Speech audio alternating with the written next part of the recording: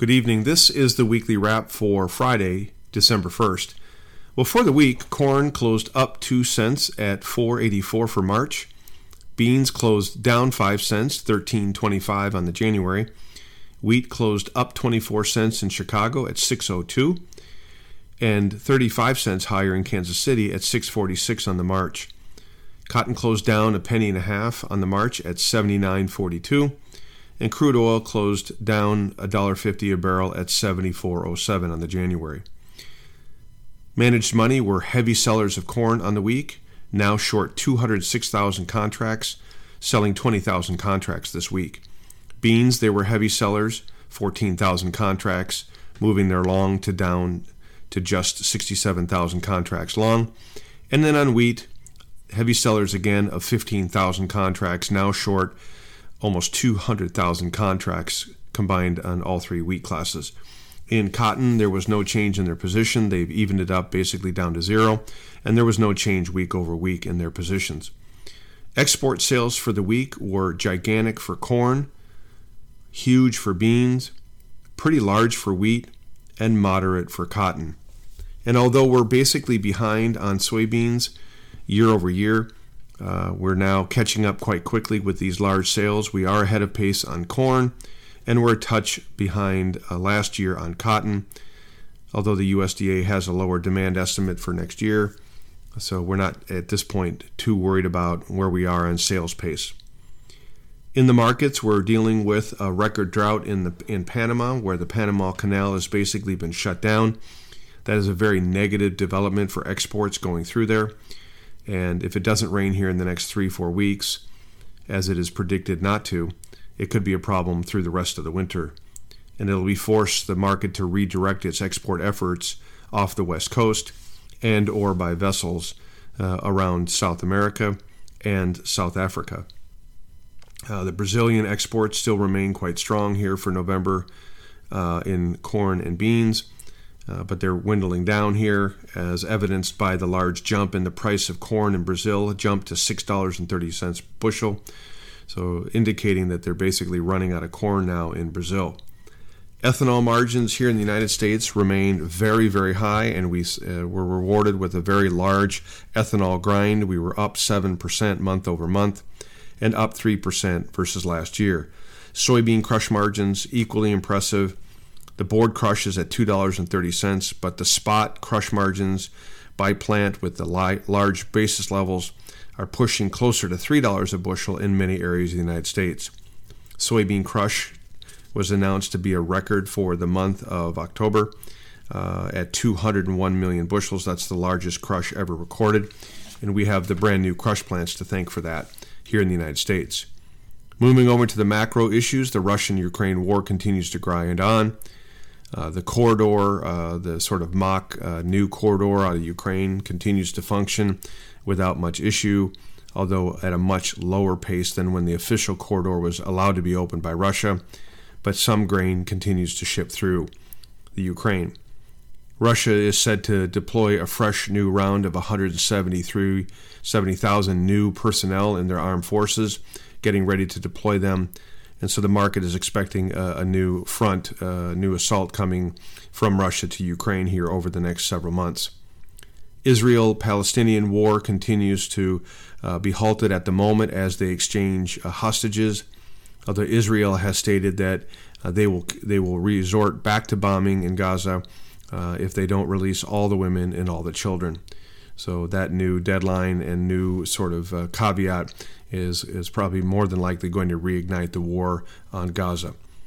China continues to grind along with heavy purchases of grain out of South America. In fact, what they're shipping is a record amount, way above where the USDA baseline demand estimates are coming in.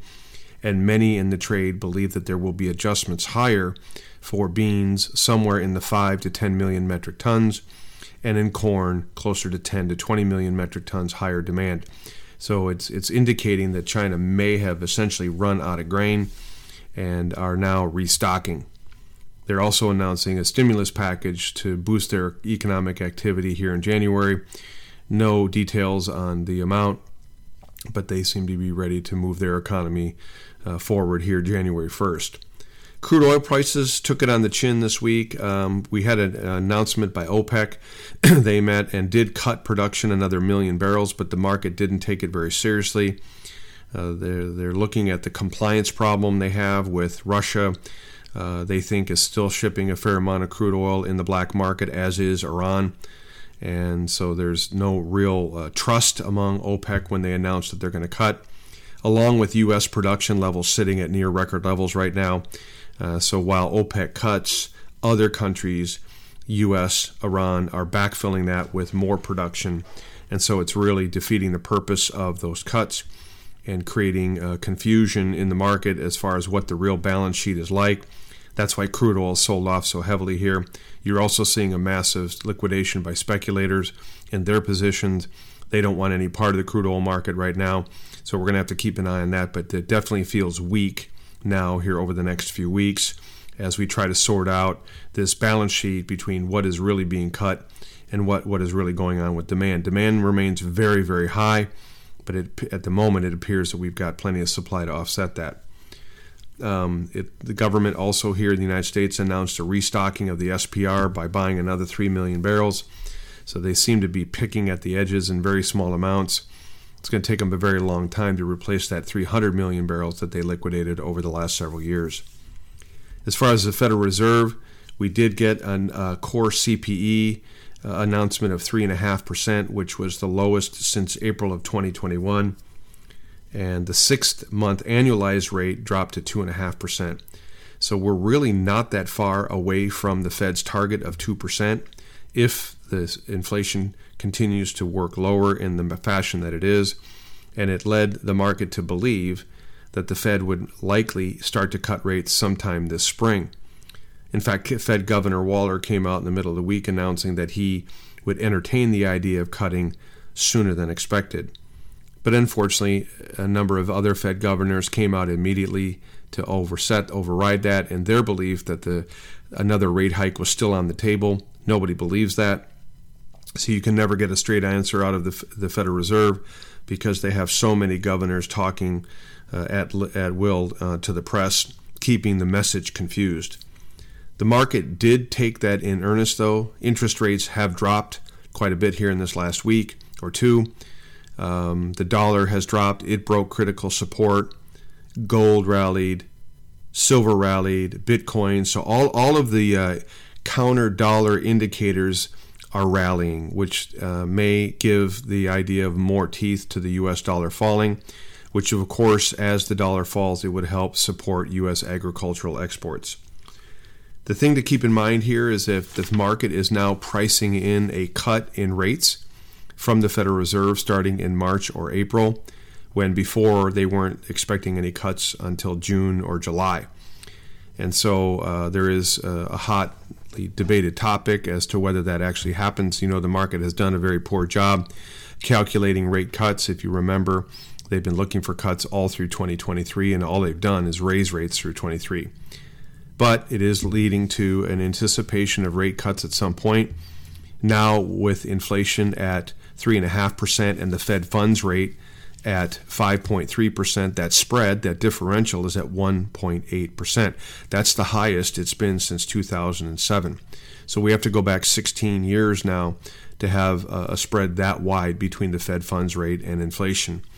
And so the thinking is that if inflation continues to fall, as it is now with supply chains basically almost all completely fixed in a lot of areas, and crude oil prices down, fuel prices down, that inflation is continuing to expected to roll over, especially with rents falling.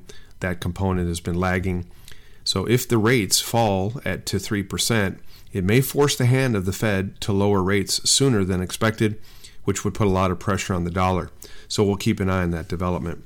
It certainly reeks to me of the idea that we don't want to lock in interest rates. We want to keep those variable for next year because it looks like to me rates at some point next year are going to fall, and they may fall a little bit or they may fall a lot. It just depends on the rate of this drop in inflation. Going to South America now, where we're tracking the weather. The drought got a little bit of a reprieve here last week with some rain in Mato Grosso, but the damage continues to pile up in other areas that did not. Remember, the USDA is at 163 on the soybean yield right now, a soybean crop size, 163 million metric tons. The lowest estimate came out this morning at 150, so there are private analysts within Brazil starting to drop the crop pretty significantly. Not only in beans, but in corn. Right now, the USDA has the Brazilian corn crop at 129 million metric tons, and that same analyst dropped it to 113. And it is getting very serious now with the drought being extended in a number of areas, that it's likely that we're going to lose corn acres, not only because it's too late to plant it, but because of the affordability issue. And what we've seen over the last several weeks is a battle between the weather models of the GFS and the Euro. And the Euro is considered by many in the weather industry as the gold standard.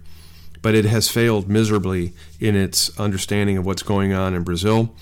And the GFS has been quite strong. And so there's been a lot of negativity about trusting the GFS, even though it's been the most accurate. And for right now, the GFS continues to call for dryness over the next 10 days, even into the next 2 weeks, and the Euro does not. And so while the month of December equals our month of January as far as crop development, we're entering in probably the most critical phase of crop development for beans and corn in Brazil. And so if we don't get rain in the next 2 weeks, you're going to see the market get a lot more anxiety about the crop. The next consequence of losing the soybean production is a loss of corn acres. And so while many in Brazil are looking for a smaller corn crop, down just 16 million metric tons, which is actually quite a bit, it could be down a lot more if this drought extends past the 2 to 3 weeks. And so what I think we're seeing in an overall macro picture is a feedback loop. I think U.S. exports this week signal a turning point in demand. With such huge demand for beans and for corn and for wheat, the market is obviously starting to get concerned about the weather in South America and their coverage. And so I would argue that at these prices, demand is starting to pick up, and the USDA is most likely underestimated on their export demand. Now, that number could be small or it could be big. And if the weather continues to verify drier in South America, you could see a larger move toward U.S. inventories at these low prices. You couple that with the fact that the funds are massively short corn and wheat right now. In fact, they probably have the largest short maybe ever recorded for this time of year, this week, in corn. And they've got a very large short in wheat. And we've seen some technical reversals, small ones at that. And so I think it's very possible that we're close to making lows in corn, and we probably have most likely made the lows in wheat. And, the managed money has huge exposure right now with the size of their positions. I think they're going to do their best to keep their positions locked in for the month of December. So I'm not expecting a lot of price volatility over the next 3 weeks as they try to hang on for dear life with the crops falling, with demand improving, and they sitting on a record short. But I think come January 1st, they'll be allowed to flip those positions, get out of that short, and then at that point decide whether they want to get long. A lot of that will depend on the weather and the verification of this dryness and subsequent demand in the export market. So from a marketing perspective, I really have no changes in any of my numbers. I'm still looking for corn to get to that $5.25 by the year end. Still looking for the first quarter of 2024 to get corn to $5.25 to $5.50 in that trading range. Still looking for beans to get to the $14.50 by year end, and still looking for the $14 to $15 range in the first quarter of 2024. In wheat, looking for a small bounce into year end by $6.50 to Chicago, $7 Kansas City, but looking for a far bigger move as the funds get blown out of these positions and have to cover in a very illiquid time of year. And we should see prices, I believe, closer to $7.50 in Chicago wheat and $8 in Kansas City in the first quarter of next year. Cotton still looking for a very range-bound trade. As long as we're in the middle of ginning, we'll be ginning at least for the next few weeks. But I'm looking for an 80 to 90 cent price range between now and year end, and a chance at poking above 90, closer to 95 in the first quarter of next year.